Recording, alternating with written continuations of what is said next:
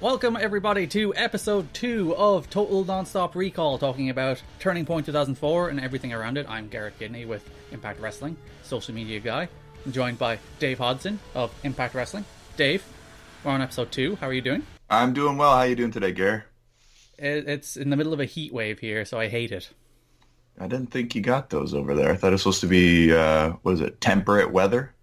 Yeah, it's like 10 to 12 degrees Celsius at all times. That's ideal weather, Dave. That is mild and not humid. It's not warm. It's not cold. It's not raining. It's just right in the middle at all times. That's my ideal weather, Dave. That's my speed too, so I'm envious of you. I'm sorry to hear about this heat wave, but let's turn up the heat on this episode. How about that? Oh, the real heat wave is Turning Point 2004. Everyone's talking about it. Are they though? When was the last time before you were doing this podcast that you heard somebody talking about Turning Point 2004? I guess it's not on the tip of everybody's tongues, but you know, if you go back into the history of Total Nonstop Action for any of these pay-per-views, there's always something interesting going on. It's people you didn't think were in the company at the time, and matches that surprise you, and that's what it's all about. We're putting this on the tips of everybody's tongues. I guess that's what I'm trying to get at. Yep, and as you mentioned, a lot of people showed up. Well, not a lot of people, but DDP. I think DDP's like the big...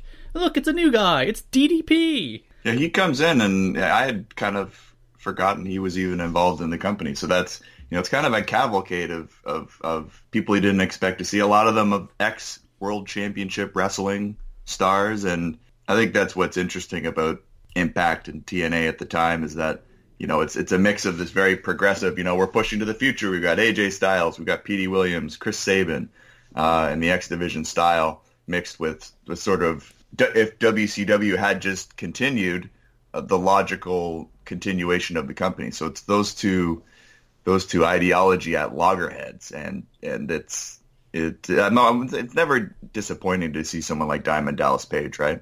I really like DDP. I've always really liked DDP. And this is DDP with sort of a new do, right? This is different than we've seen him in WCW, and he was kind of propelled into something that worked for him here with Raven, something very familiar, reinvigorating their issue that they had, and I think the fans are pretty into it.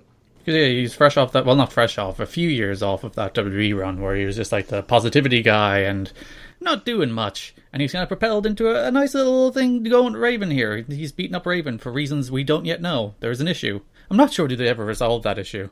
That might be a disappointment in upcoming episodes.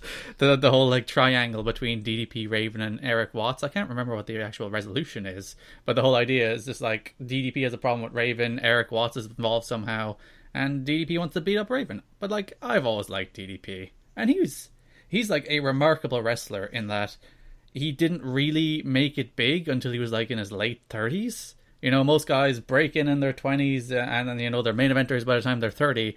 DDP, when he was in WCW as like world champion, that was when he finally reached the top. And he was in his late 30s, which is extraordinary. Yeah, it's pretty incredible. I would kind of put him in the same category as CM Punk almost, not in terms of breaking in late in their careers or late in their kind of primes, but in terms of doing the most with you know, not the typical athletic skills that you'd expect from a top wrestling star, but, you know, using kind of their charisma to get over, and it's never a disappointment to see him. And this is kind of, like you said, classic DDP, not the motivational speaker, not the stalker DDP that we got in WWE. So for that reason, it's pretty fresh. You're saying he wasn't using athleticism, Dave. He was using the power of yoga. Well, yeah, I mean, this isn't even DDP. This is, what do you think he's utilizing yoga at this point? I think he was. I think this is around the time he launched DDP Yoga. Oh, really? I didn't know there was that much of it. Was that when it was yoga for guys? YRG, yeah. Yoga for regular guys, Dave. Regular not just guys. Regular guys. What constitutes I would love to be a regular guy at some point. Have you ever done DDP Yoga? You know, I have. I did it for off and on for maybe 3 months. It's pretty funny, actually, because so the videos, at the bottom of the screen, it tells you what position you're going to be doing, and it's sort of your typical. He puts his own spin on it with sort of like macho guy focused terms and trying to kind of make it, not downward dog and warrior pose and these things. And then when there's a break for water, it just says water at the bottom of the screen. So that was my favorite position, water. Water is a good position in yoga. You didn't like the diamond cutter? I like, that's what I like. And it's anything that injects. And I like going through a service because, suddenly it'll just be like Stevie Richards doing one of the classes. So it's an excuse to kind of, creep on Stevie Richards. Yeah, I like anything that gives me my my classic, Sunday night heat nostalgia feels while I'm doing exercise. Now, you weren't a big BWO guy? Or Dr. Stevie? We'll get to that in 4 years. We'll get there. We're going to get there. I promise you we'll get there. So, you mentioned on the last episode that, like, half these episodes are basically the 30-second ads for the pay-per-view. I feel like it was worse this time. You may not know me, but you will. I played in 2 Super Bowls. Competed for the Olympics. But this is my real passion, my dream, my legacy, my reason for living. The turning point is here. The moment I live the dream, I dared to dream. Destiny awaits. Bring it on. TNA Wrestling presents Turning Point live December 5th on pay-per-view. Yeah, and we're not watching this in sort of the ideal situation. Like when we watched 4 episodes and then we watched the Turning Point pay-per-view. So at least for me, I didn't watch one every Thursday. I sort of binged through the 4 episodes and then watched the pay-per-view on its own. So this is a case where I feel like, it's maybe I don't think it was quite the as much of a barrage on the sense as if you're watching these in its original time slot, which was Thursdays at 3 in the afternoon. When were these on? Fridays at 3 in the afternoon. Fridays at 3. So it is a barrage. But even within some of the episodes, I think they're using that. Definitely driving home the barrage on the senses with the ads. But that's you got to sell pay-per-views. That's what they're all about. They're out of the weekly pay-per-view game at this point. It's all about these tentpole pay-per-views. So God love them. I'm pretty sure there was 3 in a row on one of these shows. Maybe that was an editing error. Maybe that's on us. Maybe we screwed up with the export when we put it on the site. But who knows? I suppose the ad breaks are obviously taken out, so it might be like 2 before the ad and then 1 after. But when you take the ad breaks out, it's just 3 in a row. But still, it's still 3 in a row. Well, whatever gets people watching Turning Point 2004 is good by me. And in terms of ads and selling, Don West is just I feel like we talked about this last time, but that guy can make me interested in anything, and it kind of cheesed me off how much Kevin Nash and Scott Hall, because in a few of these episodes to further their issue, they come out and kind of sit in on commentary and they shoo Don West away and they make fun of him for selling baseball cards on the Home Shopping Network, and that to me was effective, because how can you not like Don West? And this is the full, not the NWO takeover, Dave. It's the Kings of Wrestling takeover. Yes, very different. This is very different from NWO 2000 or whatever that group was. Did you get your full fix of NWO nostalgia, WCW nostalgia from this? Down to the very memorable spot where Kevin Nash threw Rey Mysterio into one of the production trucks. He did it to Amazing Red on one of these shows. Literally, move for move, reenacting that spot. Yeah, this is sort of WCW cosplay. I don't know if that makes sense, but I'm going with it. But yeah, this is sort of, you could tell that they're definitely trying to lean into, trying to attract back these, perhaps legacy WCW fans who maybe weren't too enamored with WWE product at the time. And this is a pretty direct, blunt way of kind of saying, we're trying to take back some of that WCW magic. But in a lot of ways, it's kind of the worst of what the NWO became, and even down to Jeff Jarrett being in this group, and it feels like being in the Hulk Hogan role in this group as well. Yeah, kind of surrounding himself by with Scott Hall and Kevin Nash. It felt very self-indulgent, though, didn't it? It's just like, look at us, we're the NWO, we're the cool guys. And I feel like, so they're called the Kings of Wrestling, and it kind of turns into, as you get closer to Turning Point, a kind of a riff on Elvis, right? Elvis the King. And I feel like that was probably, Kevin Nash taking the piss. And then across these episodes in this pay-per-view, he's in full no F's given mode. He's literally dressed in a towel for most of it. Yeah, that's, and so I feel like at one point he's like, hey, Jeff, what we should do? We should dress up like Elvis. We should be 3 Elvises. Jeff's like, yeah, we tried that on the first pay-per-view, mixed reviews, but Kevin, working his magic is kind of like, no, I really think we should dress up like Elvises and use a Elvis-type theme song. And even in the opening package for Turning Point, they're driving around in some sort of classic Cadillac, and they're all doing Elvis stuff. So I feel like that is almost, I feel like Kevin Nash's whole run, at least how much I've seen so far of this one, is him sort of like, seeing how far he can get and how little he can do. Even in one of these episodes, he's getting out of the ring and he almost falls over and he says something. Tonight it starts. The Genesis, it's almost a bump, starts tonight. It was almost a bump on the house. Right into the picked up audibly by the camera mic, something like, I almost took a bump there. You almost got a bump for free. So that to me is kind of the defining statement of this little run. Or I think in the November 12th Impact, where they come out and they're kind of rambling away, and then Scott Hall comes out to him and is like, this isn't live. If they don't like what you say, they're just going to take it out. And they didn't.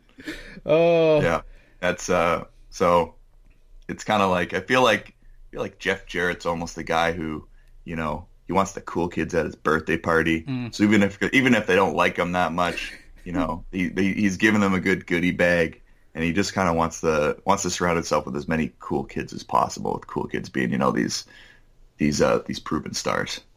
I'd like to think this is a Flying Elvis tribute act rather than an NWO tribute act. I think so too. I think I thought that was clear. They're they have the theme song. They literally have the Flying Elvis theme song at Turning Point. So, really, wow. Well, there you go. It's just a tribute act, and it's up to people, up to the classic TNA fans, which they prefer, Flying Elvises or stationary Elvises. They're just big Jorge Estrada fans. Yes. Going into Turning Point, we had a number of reoccurring stories. There was obviously that whole Kings of Wrestling thing was to set up a 3-way or a 6-man with Hardy, Styles, and Savage. And Savage, literally, his only appearances in the show are to come out and it's like, "Ooh yeah, go away, Elvises." Yeah, there's actually an episode that I thought because you click away and you come back and continue watching your episode, that I would watch the same episode twice just because they both ended in similar fashion with sort of Randy Savage walking down the ramp and pointing, and that's kind of how it goes out. Mm-hmm. But I mean, a polite way to say is kind of accentuating his positives. This is Randy Savage, pretty late in his career, and sadly pretty late in life as well. So I think they were happy to get Randy Savage in whatever form they could get him in, because this was even though this is very late career, it still felt special and cool. The fans seemed to be pretty into it, and we'll get to the match in a bit, but just in terms of the build, it did feel like something pretty exceptional, just because at this point Macho Man had not been in WWE for some time. Yeah, Macho Man hadn't really been on television for a good 5 years, and 52-year-old Macho Man Randy Savage, even not in his bright and colorful and fancy gear, is still Macho Man Randy Savage. Yeah, this is Macho Man, sort of his he's trench coat and cowboy hat. We always have the cowboy hat, but the trench coat is new. So you get the feeling that he is trying to cover up a bit, which is a little sad. But it is still cool. I don't think anyone has ever I think, and I guess this is why he had a shorter run in the company. I don't think he wanted to get to the point where it's sort of him, really, being a disappointment and kind of people being like, you should have hung it up.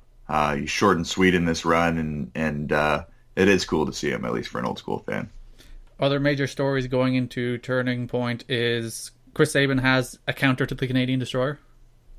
I liked it. This was really good. I thought this was kind of like probably as good as kind of old school booking goes, and just I wouldn't not simple in a bad way, simple in a good way, where it's a pretty good ingrained issue with the counter, and also the history with Coach D'Amore having legitimately coached both of them and brought them to the fore. So just good simple issue that I was buying into. Anything Team Canada, it was ringing true for me. This was, they were a pretty focal part of the company at the time, so it was just kind of having the best case scenario of the dastardly foreign heels. Everybody in it was pulling their weight. So I like this Petey Williams, Chris Sabin continuation. Yeah, it's just really simple storytelling, isn't it? It's like Petey has this move. It's really cool. He beats everybody with it. Chris Sabin, who's trained with Petey Williams, knows the counter to the move.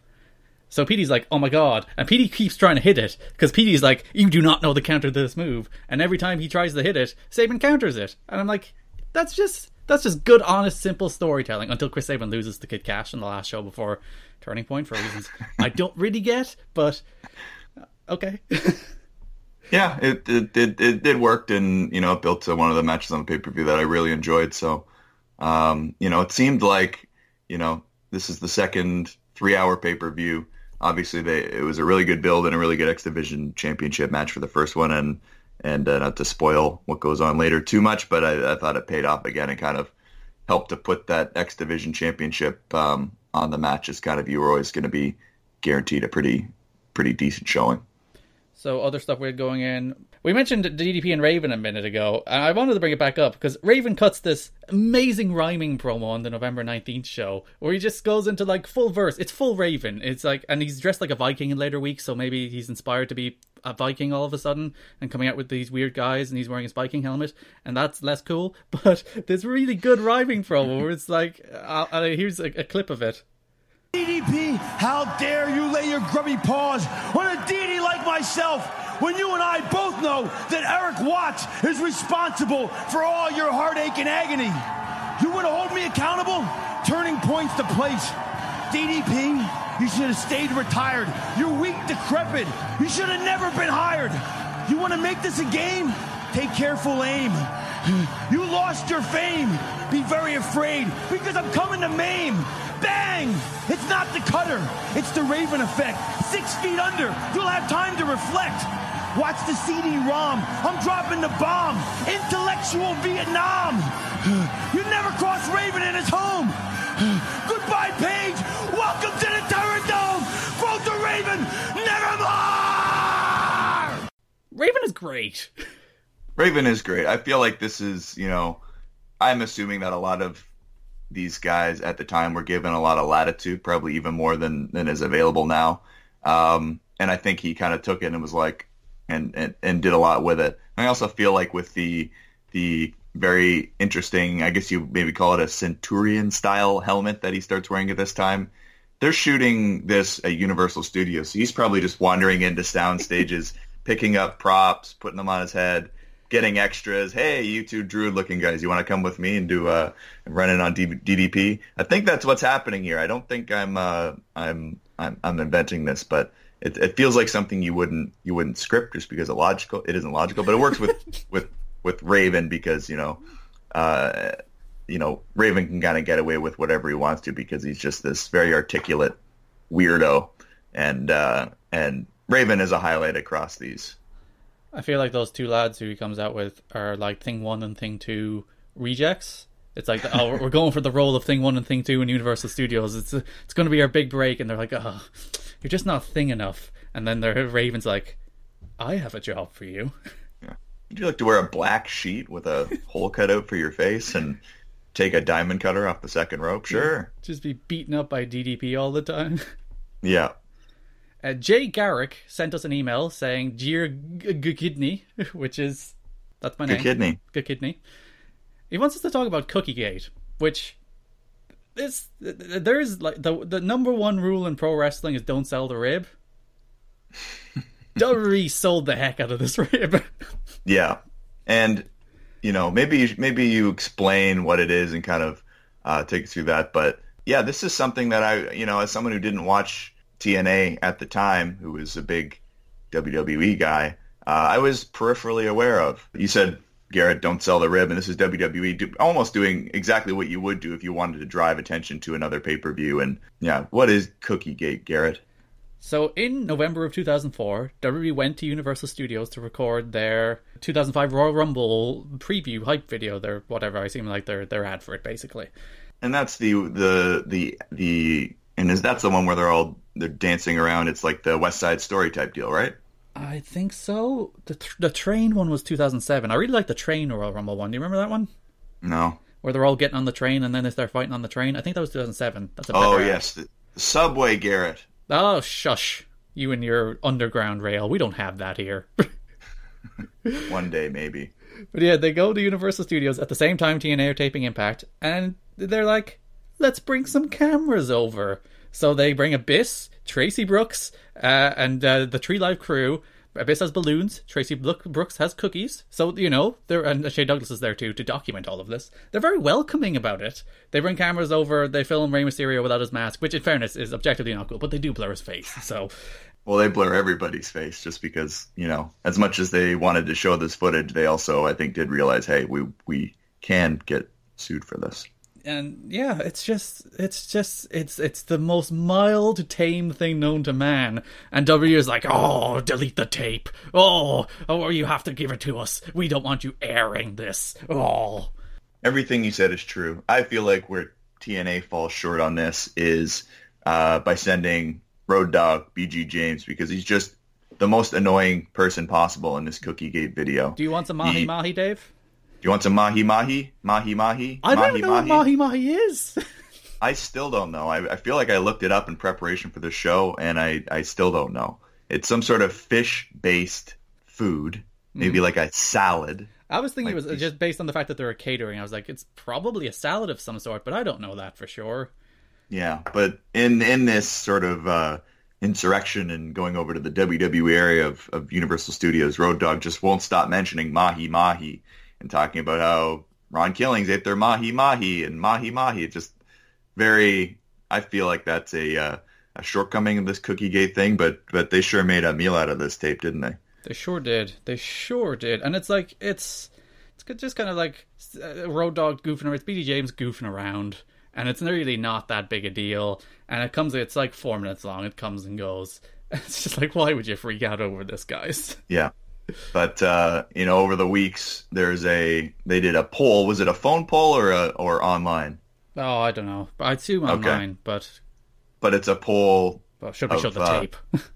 Yeah, to show the tape. And it's kind of, this was something they tried the last pay-per-view where fans could vote between Dusty Rhodes, the American Dream, as the on-screen authority figure, or Vince Russo. So I feel like this is another kind of lopsided, leading question. Do you want us to show this tape that Vince McMahon doesn't want you to see, or not? Should we respect their wishes? Surprisingly, respect their wishes did not win the poll. Buy our pay-per-view to find out. Yeah, it is what it is. I think we put this up recently on YouTube as a classic moment. Maybe it should just be a moment. But you're saying it's not even classic? just a moment. But yeah, interesting and kind of a interesting little piece of TNA history there. I have two other notes from Impact before we get to Turning Point. My first one is from November 26th, when the show opens with AJ Styles knocking on Scott Hall and Kevin Nash's dressing room, and D-Ray 3000 is there, and Shark Boy is there, and they're really pumping him up, and Scott Hall opens the door, and AJ, like a coward, just punches him in the face and runs, and Mike Tenay's like, oh yeah, they're taking the fight to the Kings of Wrestling. It's like, that was the most cowardly thing I've ever seen AJ Styles do. Yeah, he immediately runs away. There's 7 guys outside the door. There's 6 of them, aside from AJ, who just do nothing and just showed up to watch and run away. and Scott Hall is backed by Kevin Nash, but this is Kevin Nash on the couch sitting in a towel. Sure is. So it's almost like I can imagine Kevin Nash and Scott Hall were like, okay, we'll let you get this on us, but they get one punch and they run away. I'm in a towel, so that's why I don't get up to do anything. That's what we're prepared to give you on this day. It's like, all right, well, that's what we'll do. It was, it was very strange. It was a very strange little angle, and yeah, I wouldn't say it's sort of your typical good guy move to cold cock someone while their friend is wearing a towel and dash off. Yeah. And my other one is Monty should have won. Yeah. I'm bitter. I'm still bitter about this one. Even we'll get to it again next month. But Monty should have won. Yeah. So this is I believe this was the final episode of Impact before the pay-per-view. Jeff Jarrett and Monty Brown, and what they're hyping as the biggest match in Impact history, the show, not the organization. And it was about it. In the 5 months history of the show, this is the first world title match. Okay, well that would be why.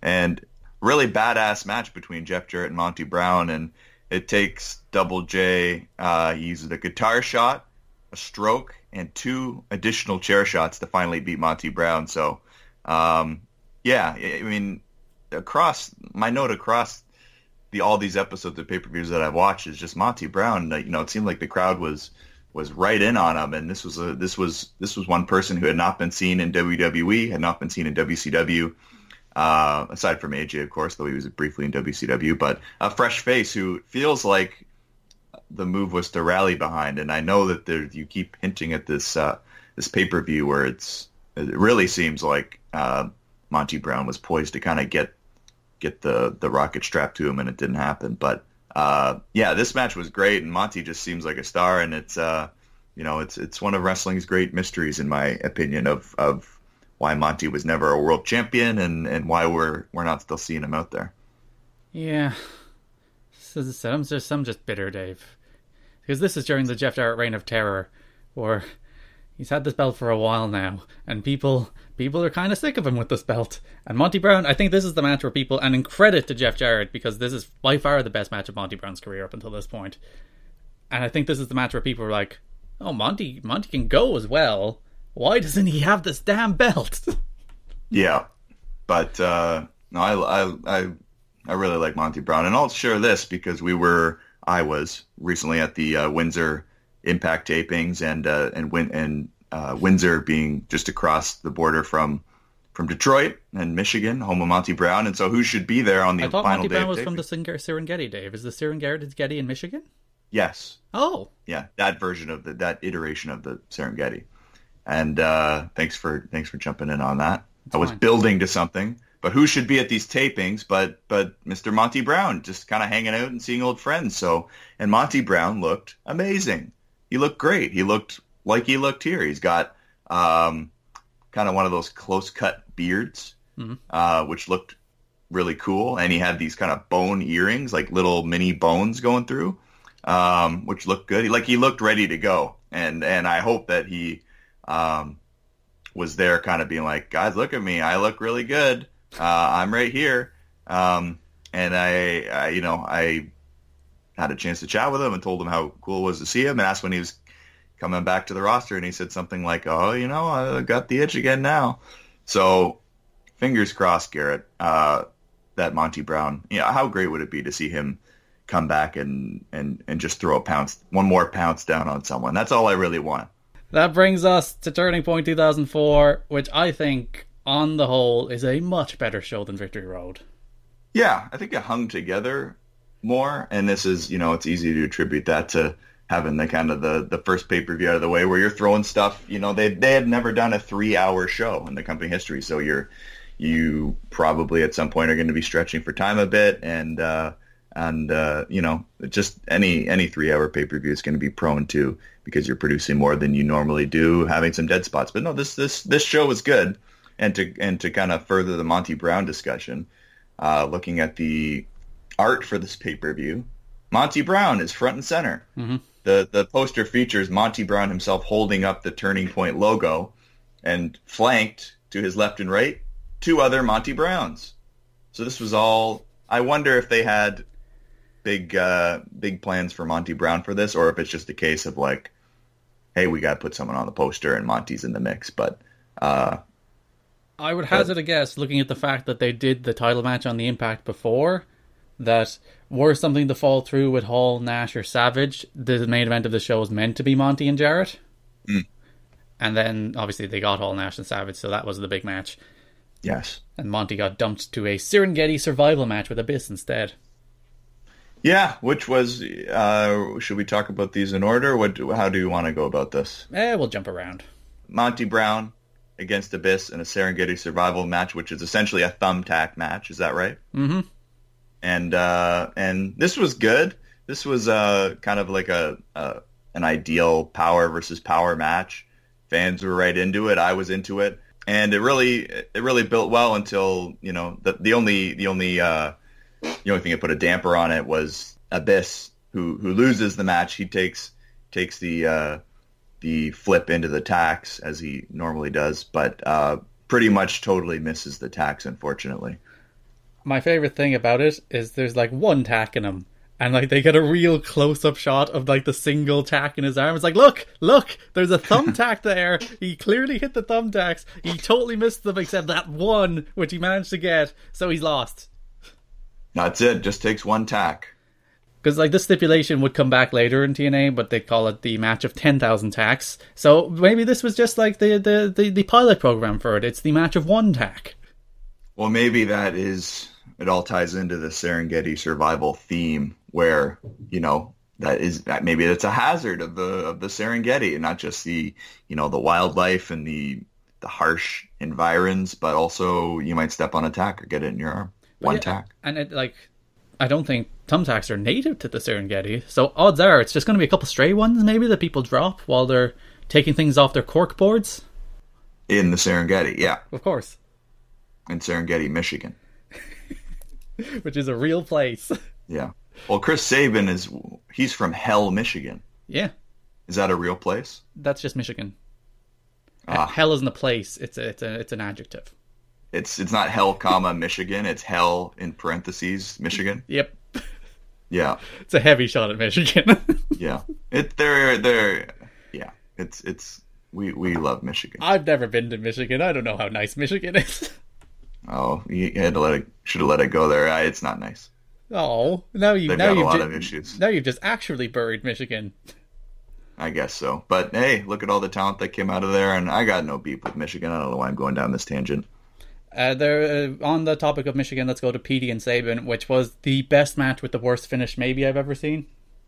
You didn't like the finish? I didn't like the finish because it was brass knucks, but it looked like he just put cardboard on his hands, so it just looked like the stupidest thing on earth.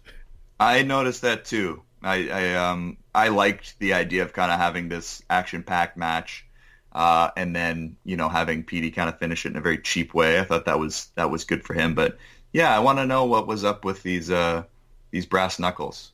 Because they didn't appear to be brass knuckles at all. It just looked like cardboard. It literally just looked like he punched them with cardboard on his hand, which would actually make the punch weaker rather than stronger, I would imagine.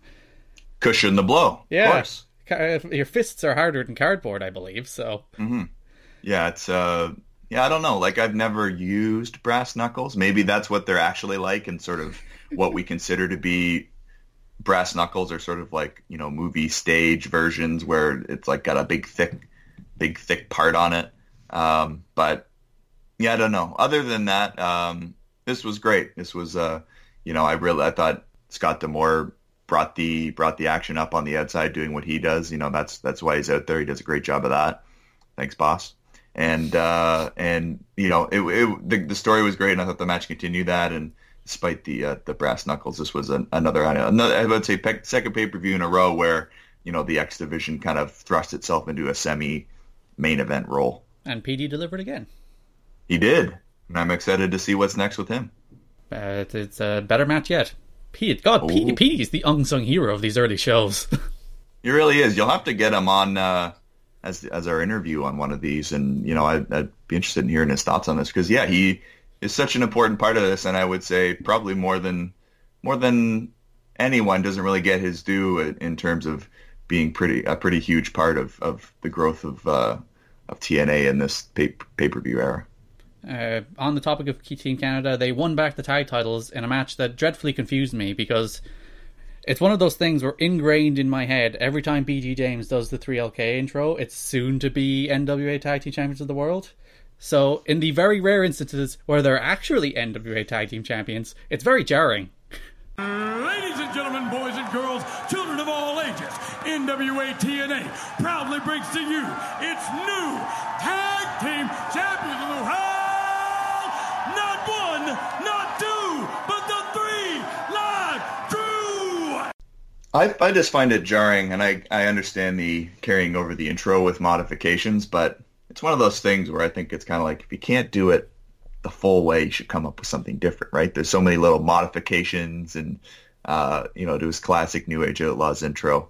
But I was happy to see my countrymen capture the tag team titles here. Was this their first or their second reign? No, because they had them the month before, didn't they? They just flipped it back. Short-term memory. Well, the old 50-50 booking for you, Dave. I mean, when you see Team Canada so prominent on these shows, are you kind of jealous and you wish there was a Team Ireland? How many Canadian? I was going to say how many Canadian world champions have there been, but there's lots. But we have Finn Balor and Sheamus and Angel Cruz, Ultra Star. These are the superstars of wrestling, Dave. You just have your technically proficient wrestlers up there in Canada. Yeah, and so who around this point would have been on the scene from Ireland? Would there have been anybody? No, not really. Wow. Sorry to rub the salt in the wound, but Sheamus would have been kicking around on the indies at this stage, but like not in any major way. Irish Whip Wrestling being main evented by Sheamus against Drew Galloway in dream matches, which would eventually become very good matches, but that was like the staple main event here: Sheamus against Drew. That sounds pretty good. I mean, in hindsight, it's not bad, is it? Yeah, I like Irish Whip Wrestling. That's a nice little play on words. They're out of business, I think. I'd never heard of it until now, so that rings true.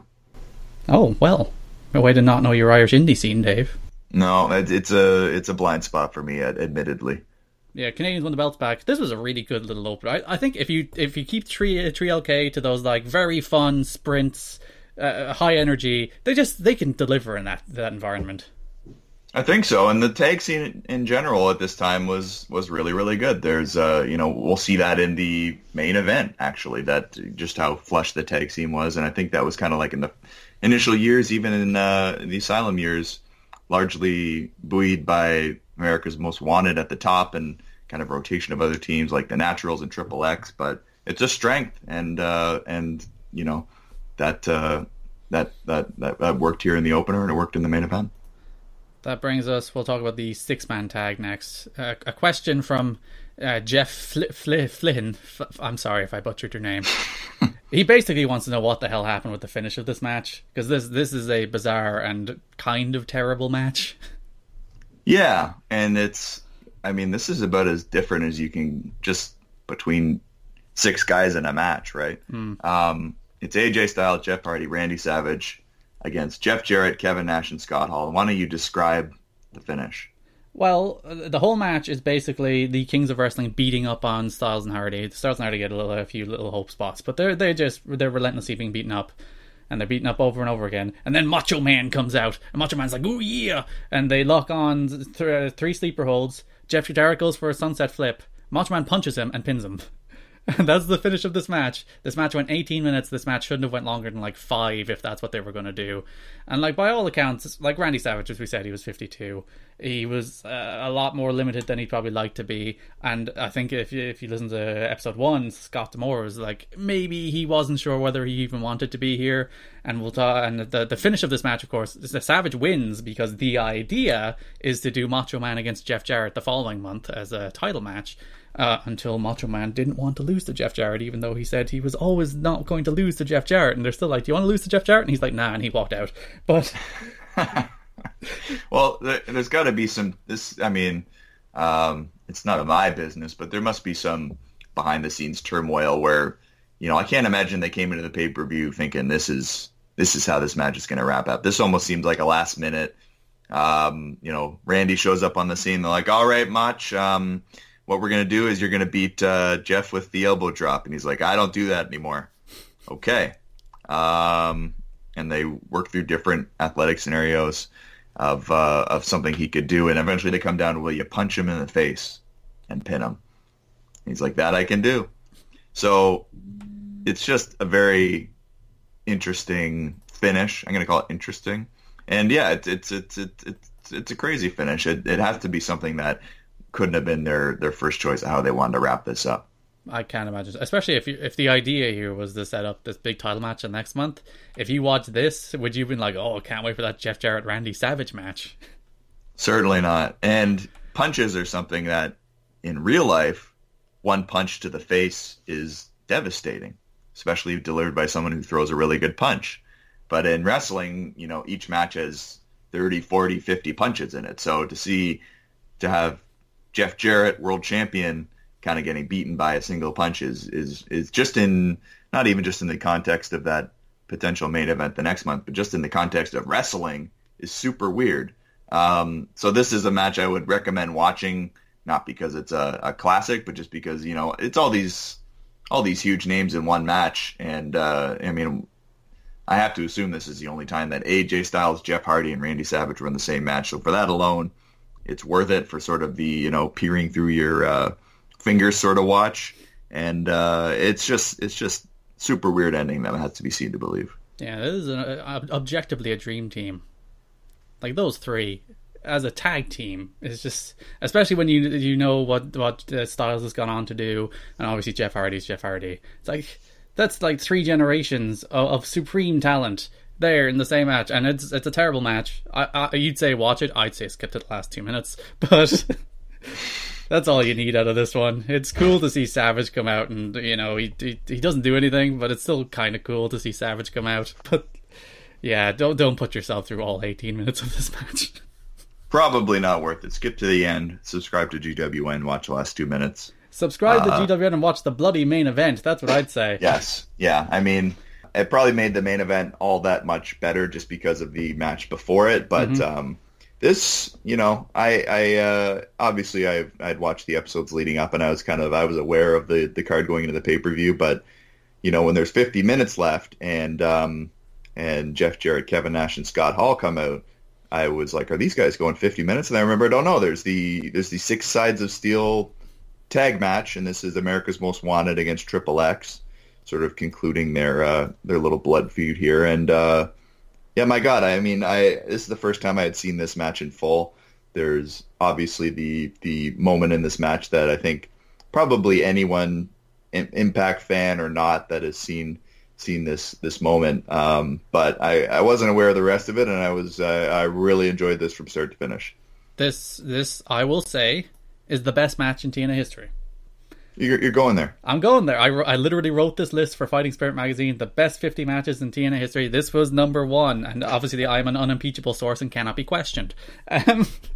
But I love this match. I love this match so much. And we talked to Chris Harris about this match, and just the fact that they main evented with this, they put the faith in these guys to go out there for 20 plus minutes in a 6 Sides of Steel, Triple X AMW, the losing team disbands. This is the culmination of a 2-year rivalry. This is the pinnacle. Like, it's just perfect. It's beautiful violence. It's insanely bloody. They're like, the Elix Skipper walks a steel cage, Dave, and it's not your big WWE cage, which is like 17 feet wide. I may be exaggerating for effect. It's literally a couple inches, and he walks it, and Hurricane Rana's Chris Harris off that cage in a moment that if you have seen, you will not forget, because it is literally one of the most amazing things you'll ever see in a wrestling ring. It's incredible. And, I really enjoyed the match. And I thought, everything I've seen of America's Most Wanted is really, really good. Obviously, Christopher Daniels and Elix Skipper are great as well. Probably not as much of the kind of like classic unit as you talk about Chris Harris and James Storm. But I think probably where people might think of this match, and this is where I encourage people to watch the entire thing, is they might think of it as a 1-moment match. But after that Hurricane Rana off the top of the steel cage, we have an elbow drop from the top of the cage by Christopher Daniels, which is, if Hurricane Rana off the top of the cage hadn't just happened, that would be a moment that you'd see in all these retrospective packages, but has come after something quite amazing. And then they do, I believe, a Tower of Doom, also off of the cage, or utilizing the cage. So it's I just like that these guys had been given the shot to be in the main event, despite the fact that they weren't main eventers, and it really kind of lent an egalitarian vibe to TNA, and having the faith in performers that, you know, in terms of star power, this might have been 4th or 5th of the matches on the card. But given the fact to kind of settle this in a big way was not only ending the pay-per-view on the brightest spot possible, but showing faith in these 4 guys to go out there and deliver. And my God, yeah, did they ever. I can't say myself, having not seen a lot of the kind of contenders for best match in TNA history, if this is it, but certainly of the matches I have seen, this is the best one I've ever seen. These guys had an amazing match in 2003. It was also a cage match. It was in the Nashville days. It was fantastic. And I think most people going into the show would be like, oh, can they top that really good match? And this was like the first 6 Sides of Steel match, which 6 Sides of Steel is the best bit of alliteration in wrestling history. It's just so nice to say. That's great. And like most people going in, it's like, can they top that match? Because that match is fantastic. That match is a superb steel cage match. And these guys go in there and they don't just top it, they top it considerably. Like, this is reasonably better than that other amazing match. And at the first 3-hour pay-per-view, they had a match where, you know, it was a really blown ending because Elix Skipper had gotten a concussion. Mm-hmm. So not just compared to that older cage match, but just the match the month before, you know, talk about a make good. But it's kind of nice to see them get a chance to make that one up in the biggest way possible in this pay-per-view. So, you know, if you're going to watch one match from this pay-per-view, probably one match in the history, when you subscribe to the Global Wrestling Network and start your 30-day free trial, it's got to be this match. We received feedback from David Harold in Rotherham in the United Kingdom. And he says he believes this pay-per-view was the one that finally made people take TNA seriously and viewed them as an alternative. And I think if you look at that main event, 4 guys who have no experience elsewhere, they're fair enough, Daniels would be better known as maybe a Ring of Honor guy, but 4 guys that weren't from WCW, they weren't from ECW, they weren't from the WWF. These were homegrown guys main eventing a pay-per-view over Randy Savage, Jeff Jarrett, Kevin Nash, Jeff Hardy and Scott Hall. Like, that's a statement of intent in its own way. And they just killed it and had, as I said, what I think is the best match in company history. And it is like, if you watch this show, and you know, main events usually is what sticks in your mind.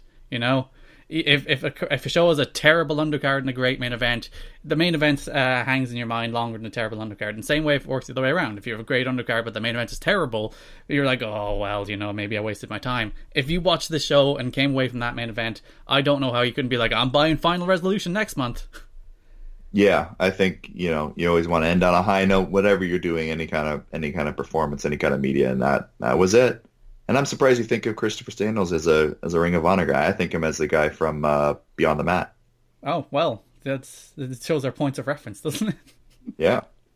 And now it's our absolute privilege to go over to an interview with none other than one participant of the main event of Turning Point 2004, one half of America's Most Wanted, the Wildcat Chris Harris.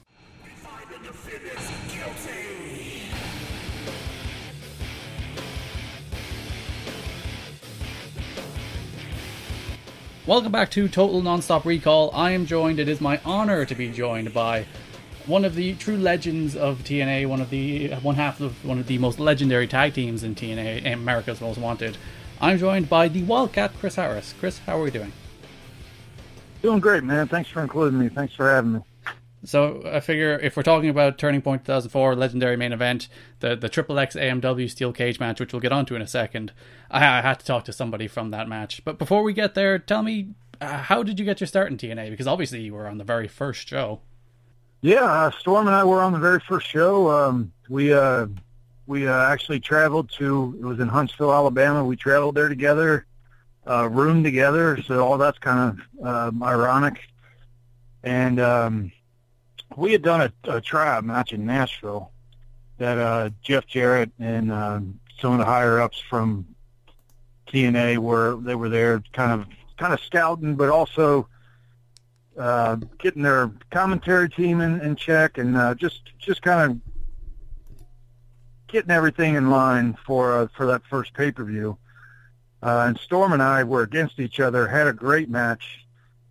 Still today one of my favorite matches. And I'm not sure they really expected that. I know there were a few names on the show, but Storm and I went out and had one of our best matches, and it really got some attention. And we were kind of looking for some feedback afterwards, and both of us had known Jeff from WCW. And Jeff looked at us, or he looked at me at least, I think when I was in the back before he was getting ready to leave. He looked at me, he winked, and he said, "We'll be in touch." And within a few days, they had offered us a contract for that first show. So that first show in Huntsville, Alabama, I think Storm was in a tag match, and I was in that gauntlet for the gold. But for the second show, we were already teaming, so it was right out of the gate that they had put us together. Did you have any experience in a tag team before that? I had most of my career at that point had been in singles, but I had dabbled a little bit with a couple tag teams, but nothing concrete, nothing permanent. And so even then, Storm and I had in our head, we had it to where we wanted to be single stars for TNA. We loved the opportunity, and of course, we wanted to be part of this, great company that big things were headed. But I think in the back of our minds, we were, we had both been singles in the territories we were at, and so it was not either one of our first choices. But we quickly learned in a situation like that, when the opportunity is there, and I my guess is that the company knew that they wanted us. They just didn't know what to do with us at the time. So I think it was one of those things where they just threw us together, and let's just see what happens. And in Storm and I's mind, we were like, look, if this is what they've thrown at us, we're gonna become the best tag team that we know how.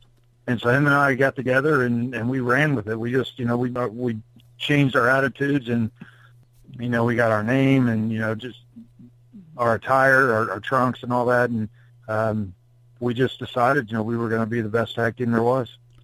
Do you remember where the America's Most Wanted name came from? I'm pretty sure that came from Storm. And I remember when I loved the name, I just didn't think it would work because of copyright issues with the America's Most Wanted television show. But we liked it so much. It was one of those step process things where they didn't want to use it, but we wound up getting AMW on our trunks. And so little by little, we had, I remember Mike Tenay and Don West in commentary. Once in a while, you'd hear them crack about AMW or America's Most Wanted. So we got them guys saying it. And then Jeremy Borash was the ring announcer at the time, and he had just announced us as our names. And it just started to catch on, and eventually we had Borash announcing this as America's Most Wanted. So it was one of those things that just caught on. Everybody started calling us that, and we stuck with it and ran with it. And thank God there was never, any kind of copyright problems. So, yeah, I thought it was a great name. I loved it, and we just ran with it. So you and Storm, you were kind of thrown together. Did on screen you meshed immediately as a team? Did you have any kind of problems, like finding that chemistry with Storm? No, it was just one of those things. We were friends outside of the ring as well, and we'd wrestled together or against each other several times. So it was just one of those things.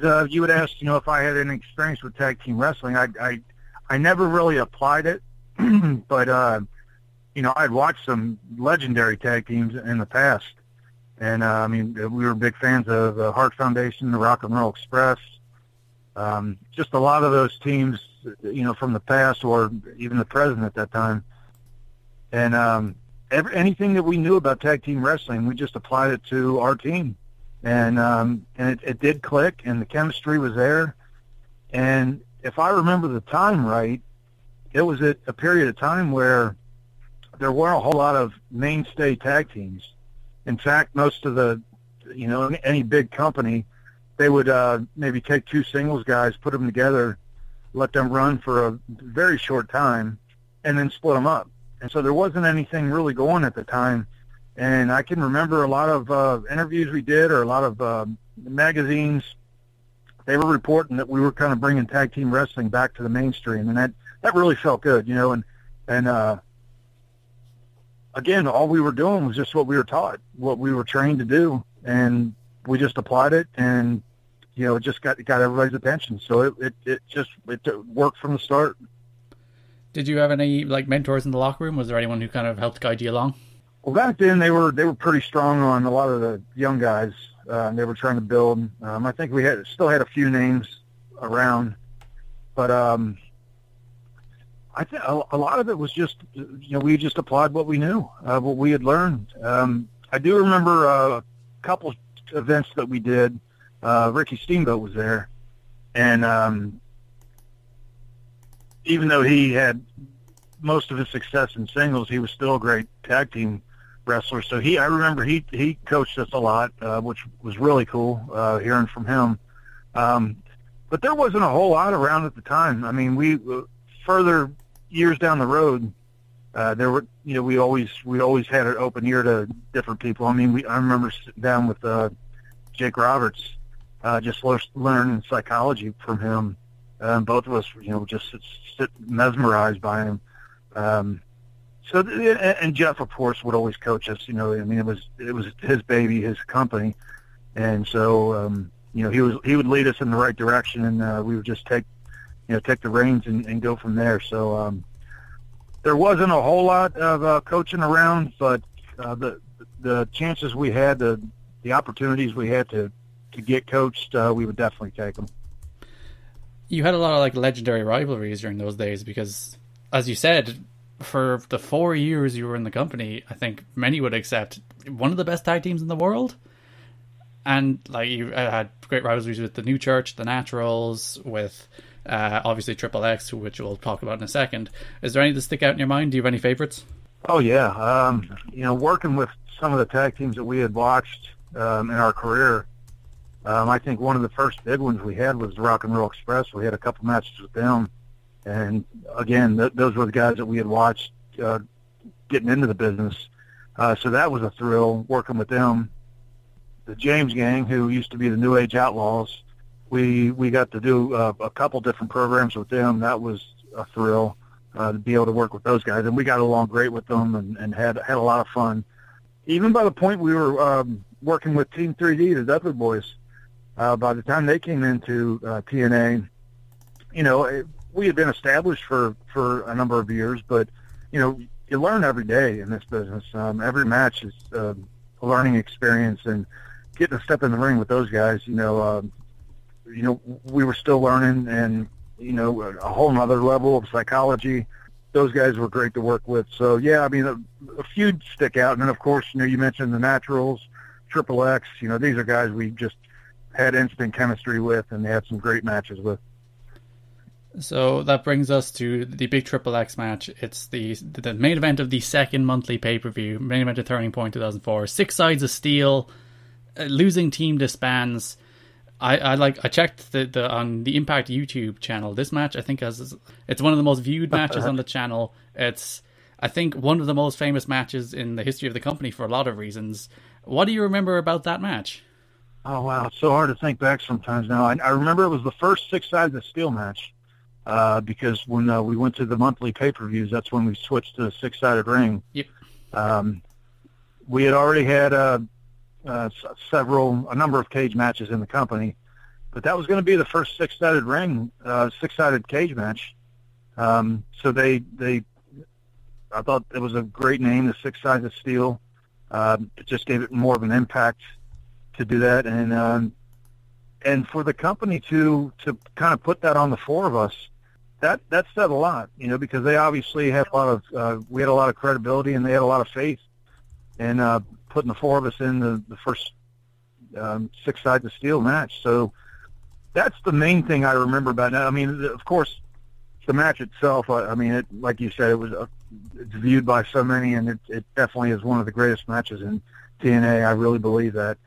But that was one of the things that sticks in my mind first, is that the company had enough faith in the 4 of us to go out and really kick ass on an event like that, and really put the 6 Sides of Steel on the map. And like the match before you had Randy Savage in it. That must have been like a huge vote of confidence in you guys. It's like you're main eventing a show ahead of Randy Savage. Yeah, man, and if anybody knows me and the way I've come up in my career, Savage was one of my idols.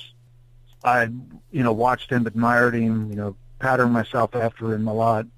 And so, yeah, when we had found out about the event and the order of the matches, that was I think they did a 6-man, opposing with Jeff and Kevin Nash, Scott Hall. And so, yeah, I mean, for them to put us on last and main event that event, and that was going to be, a debut for Randy in the company. So it was, I'm thinking that my mind was probably focused on the match itself, but looking back, thinking that, it's like, yeah, we main evented a event with all those guys that were in the 6-man match. So that was a pretty big thrill, yeah. And like I said, even to get to meet Randy, that was a thrill just for me personally. And of course, like the legendary moment from that match is Elix Skipper walking the cage. You're the guy on the other side of that cage because, like, he's walking the cage, but you're the guy on the other side watching him, like, taking the Hurricane Rana off the cage. What's going through your mind? It's been funny all these years. Yeah, that's what people remember about that more than anything. But of course, they remember Elix doing it. Elix Skipper doing that, and I don't know how many times I've joked with somebody. I'm like, hey, what about the guy that took that hit? And so it's kind of been I've tried to make it into a joke in past years, but Elix does deserve a lot of credit for doing that. But yeah, I mean, I'm the one that took that flip, and those cages, it's no joke. Those are higher than most the average size cage that you see around the ring. So it was, it's a lot of times the cage is just a little bit higher than the top rope, and by no means is it ever easy to take a bump off the cage. If you go back and look at that match, that top of that cage is pretty darn high. And truth be told, now all these years later, we can let it go. Earlier in the day, Elix had come to me with this idea, and I just thought it was crazy. Fairly understandably. Yeah, I mean, I thought it was crazy, and I thought it was damn near impossible to pull off. Now, Elix had done that several times from the top rope, and kind of, that was kind of a part of his arsenal, and he did that very well. And I remember, I don't know exactly how I said it, but we, decided against it. But later on in the day, he came to me again, and he kept approaching me, and I remember I finally just looked at him, and this was not that far from the beginning of the show. We had worked out a few things, but, he pressed on about this a few times, and I just looked at him. I said, can you pull this off, man? Can you do this? And he never broke confidence one time. I do have to say that. He said, I can do it. I can do it. And I said, okay, man, let's do it. If you watch that spot, I'm up on top, and I'm battling with Daniels, just so I'm not sitting there waiting for anything. I'm battling with Daniels, and Elix starts to make his way up, and he had some difficulty getting to the top of the cage, and I was already thinking, oh, damn, he can't even get on top, he can't get his footing. And I remember I was even looking at Daniels. I said, all right, what's plan B? Because I don't think it's going to happen. And I remember I took my eyes off of him for a matter of seconds to when I was talking to Daniels, and by the time I looked back out of the corner of my eye, he's on top of me, and we went. So it happened that fast for me, thinking, okay, this is not going to work, to here we go. I remember taking that hit, and I think it probably just knocked the wind out of me. I thought I did some damage to my ribs, but everything, considering how crazy of a move that was, everything worked out. Elix was okay. I survived, and the crowd went completely nuts. And as you know, we still talk about it to this day. It's one of the most, like, and people, when you think, some people might think of like the WWE cages that are maybe a foot and a half wide. This is like a few inches. There's no margin for error, And I can just imagine you sitting there on the other side of the cage being like, what if he falls? What do you do? But hey, it worked out, and it's immortalized. Yeah, man, we look back and it couldn't have been better. AMW continued on for another 2 years after that because Triple X broke up.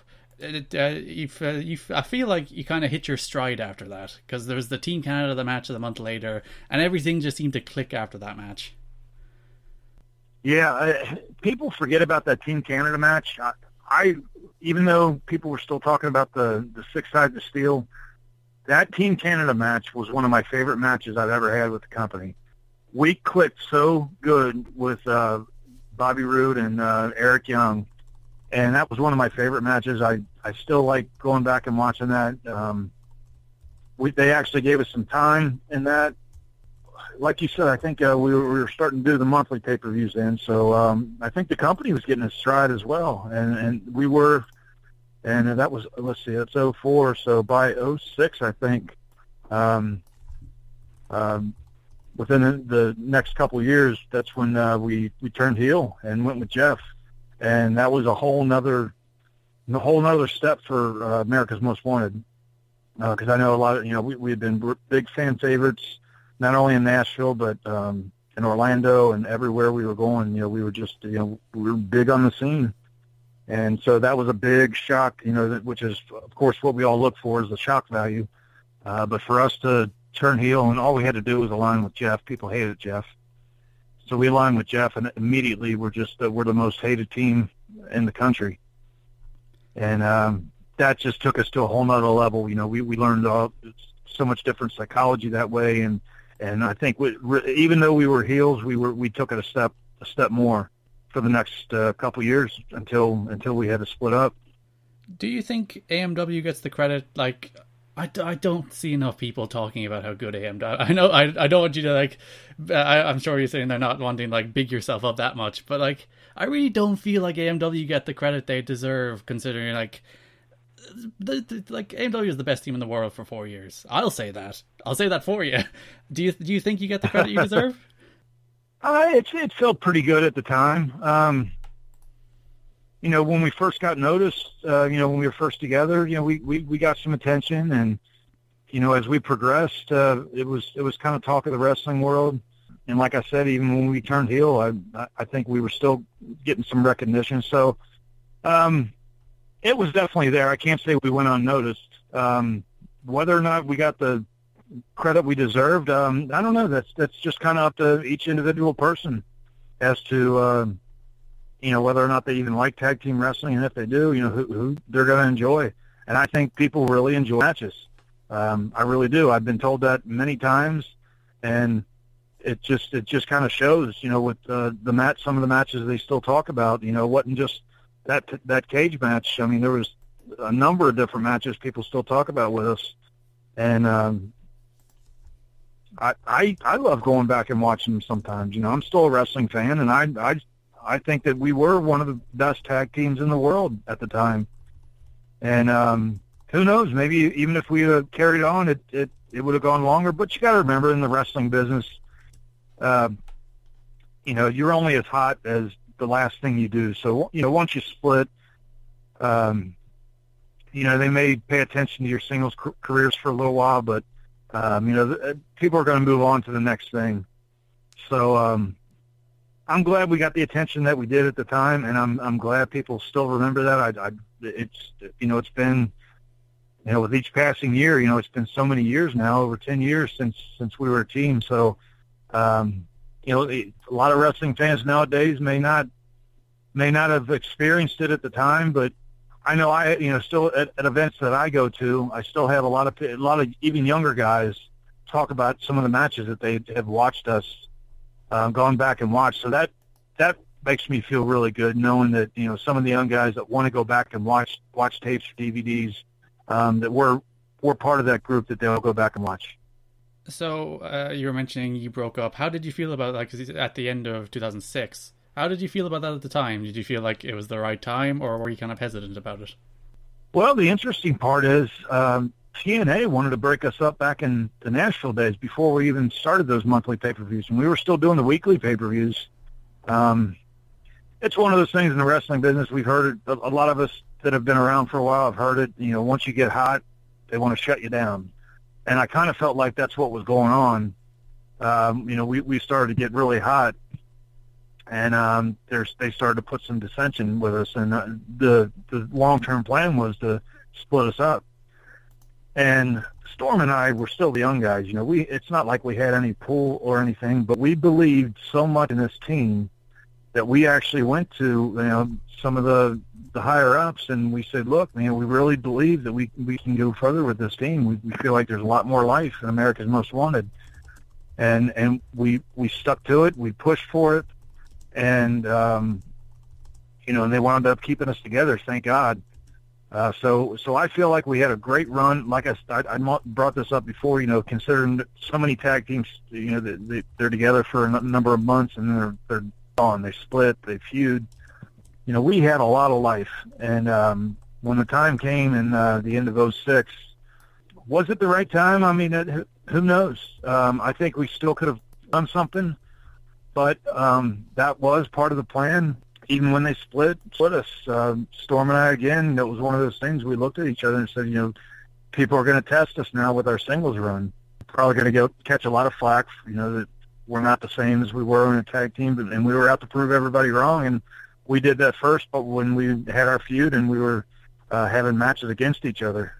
And, again, one of the matches a lot of people bring up is the Texas Death Match. You know, we just went out and killed each other. But we stuck to a good psychology of the match, and it got a lot of people's attention. So I think even though we were apart, we were still making a name for ourselves, even in singles. So you would have left TNA toward the end of 2007, start 2008. Do you have any regret about how it ended, or is it just the way it was? Well, nowadays I look back and I have to kind of accept that, you know, it is what it is, and it turned out the way it did. But no, I mean, there's a lot of regrets you can, you know, I try not to beat myself up about it, but, yeah, considering the way it ended, I would have loved to have stuck around, and there was so much more to do. You know, Storm went on to great success in singles. Some of my other buddies, you know, Bobby Roode, Eric Young, you know, went on to great singles success. So I feel like I could have been part of that group. I feel like there was a lot more I could have done. But I knew what I was doing at the time. I can't go back and blame anybody. You know, it ended the way it ended, and, you know, my contract was up. I had some decisions to make, and there really wasn't a whole lot going on for me in TNA at the time. And, you know, a little behind the scenes kind of thing. They, you know, I know a lot of the other guys went through this, but they wanted you to take a pay cut, you know, for whatever reason. So there were a lot of decisions that factored in to the big picture. But again, I try not to beat myself up about it. But yeah, if I had to do over again, I would have tried to work something out to where I could have stuck around a lot longer. Looking back on your entire TNA tenure, all 5.5 years of it, what do you think, say, your and AMW's legacy will be? Well, I really hope that people look at us as one of the greatest tag teams there ever was. You know, in our mind, we had that in our head. You know, all the years that we had watched, you know, there were some great tag teams, some legendary tag teams, but the wrestling world evolves, and so as they evolve, as these younger stars and younger generation come up, I hope that they can look back on us and look at us as, you know, some of the greatest guys that ever stepped in TNA or in the wrestling business itself. So I'd love that people go back and watch some of the matches. I love that people look back at us as one of the best tag teams there was. And most of all, now that, you know, I've gotten older and I'm looking back on it, the main thing is that I feel like I had a successful career and I had fun. The wrestling business is what I wanted to be a part of. It was my dream. I fought very hard to make it a reality. And the bonus was, you know, who knew that I would be part of one of the best tag teams there ever was. So not only do I have that to look back on, but, you know, I got to do it with a great friend and close brother, you know, James Storm. You know, we still talk to this day. We're still close. in fact, just a matter of a few months ago, we got to team up again. So, you know, it's really, I hope people look back on that, and I hope that people will always remember us. And anytime they think of TNA and think of, you know, where it started and the originals, you know, whether it's, you know, Chris Daniels or AJ or Team Canada, you know, a lot of those guys, you know, I'd like to think that they put Chris Harris and James Storm, America's Most Wanted, right in that pack. If people want to find you online, Chris, where can they go? I have a Twitter and I even have a Facebook now. Oh, my Twitter is at AMW Wildcat. So that's probably the easiest way to find me is at AMW Wildcat. I have fun with Twitter all the time, and I've even been talked into doing Facebook now. So, and I still once in a while like to get out for some events. I have a local company that I actually started with, Abyss and I started with, that I still come around, and I love helping out the young talent. So I do that, and then I still do other events as well at times. Once in a while I might have a match. Sometimes I just do signings, but I love still getting out there and talking to the fans. And, you know, once in a while when I can gear myself up for it, I can even step in the ring again. So yeah, that's been fun. Chris, it's been an absolute pleasure. Well, I really appreciate it, man. I'm glad that that match, you know, came to your attention, and I love reminiscing about it. So, you know, I'd love to see Daniels and Elix Skipper again someday. Like I said, I get to see Storm once in a while, but that's definitely one of the best memories I have.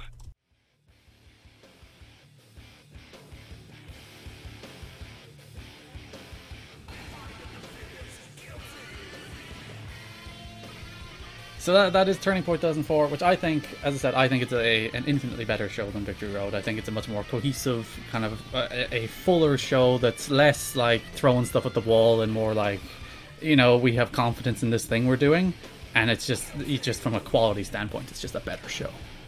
Yeah, I enjoyed it more, and you know, it's fun to watch this in order, because a lot of this I don't know what is coming up. I'm excited to see, and you know, it's what is the next pay-per-view that we're watching? It's Final Resolution 2005. Okay, and what do we have to look forward to on this show? There is Monty Brown in the main event against Jeff Jarrett. All right, here we go. Monty's getting the bell, right? Of course. And an Ultimate X match between P.D. Williams, Chris Sabin, and AJ Styles. Great. I'm excited. I can only imagine that match is going to deliver. So this is the part where we encourage you to watch along with us. Please watch Final Resolution 2005 and the television preceding it if you choose to. And send us your feedback. Garrett, what's the email for that? gkidney@impactwrestling.com, gkidney@impactwrestling.com. We'll throw out that plug on the GWN socials when we're coming up to recording as well.